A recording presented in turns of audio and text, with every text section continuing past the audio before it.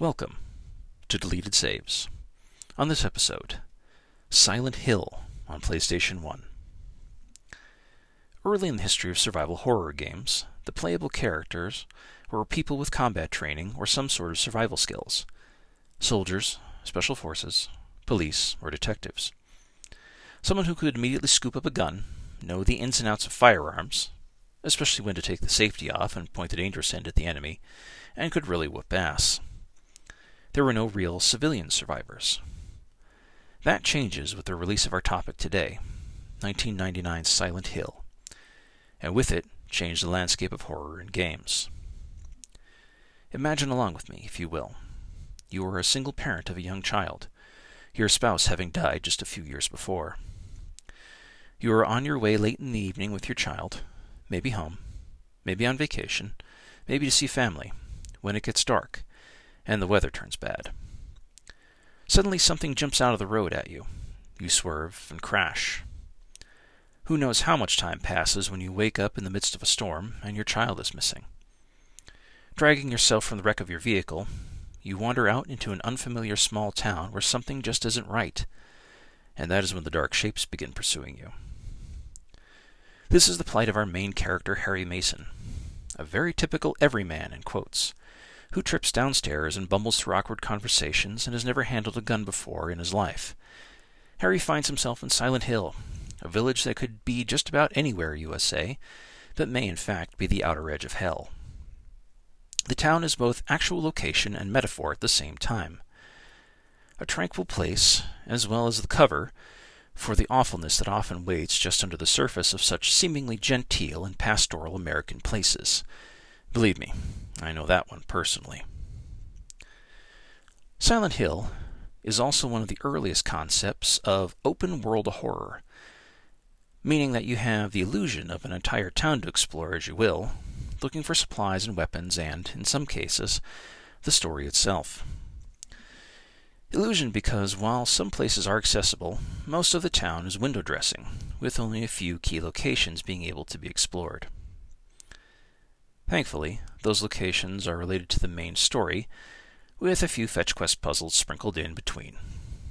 Certain roads end in dead ends, where the road has fallen into an unfathomable abyss surrounded by fog, a trick used by the developers to skew draw distance due to hardware limitations on the PlayStation, making the town much smaller than it actually appears. As Harry explores, two things are made clear.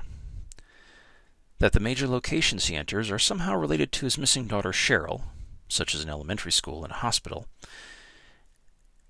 and that somehow the town itself is tied to some sort of cult dedicated to bringing into our world some sort of vile, murderous elder god, and that they have already tried and failed when their first vessel, a child about Cheryl's age, died because of it. Silent Hill as a game does leave some concepts open to interpretation. While the main plot is about a boring everyday guy getting his daughter back from a demon-worshipping cult, discovering the fact that he and his now-dead wife finding the daughter on a roadside near Silent Hill as an infant wasn't just coincidence, and slaughtering monsters of the id along the way, there are some things it does not explain. Is the town itself or the people that live there the ones who are corrupt? What is it with the strange symbology around the town that has nothing to do with the main story? Is Silent Hill even a real place, or does it exist only within a terror in the realm between the living and the dead? Are aliens somehow involved? All of those questions are relevant questions and related to one of the game's possible multiple endings, based on the actions you take within the game. I won't leave any spoilers here in this review. This is truly a game that should be experienced for oneself, devoid of other media related to the game, as they do not quite do justice to the source material. Ultimately, the horror of the game boils down to two types.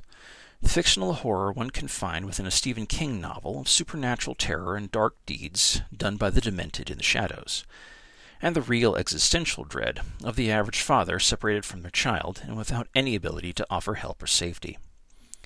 As a place, Silent Hill represents a very real decay of the idyllic small-town America, places ravaged by environmental decay industrial savagery and pollution done by corporate interests like large factories and mining operations, and the ongoing brain drain of the young or optimistic or those who want more out of life, leaving those small towns to fall apart as their populations age. Longtime gaming rumor is that the town was based on real-life Centralia, Pennsylvania. Even if this is only partially true, I would strongly suggest, dear listener, that you Google both the current images and history of the place. It will illustrate my point.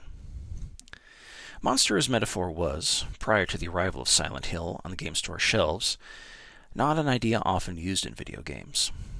But once the public was introduced to the idea, and the amazing success of this game, we as a gaming community could not go back. A door had been forced open that could never be closed again, no matter how much some might like it otherwise. Silent Hill would become synonymous with this idea. The era of the PlayStation 1 was a time of many groundbreaking ideas, both in what could be done with expanded hardware, as well as what was being done in the writing and creating spheres. With a more mature game, I don't mean gore and boobs, although those were certainly involved there, and a more mature gamer on the horizon. Soon, the PlayStation 2 would be upon us, and with it the sequel to Silent Hill, as one of its early offerings. But that is a discussion for another time. Thank you for listening.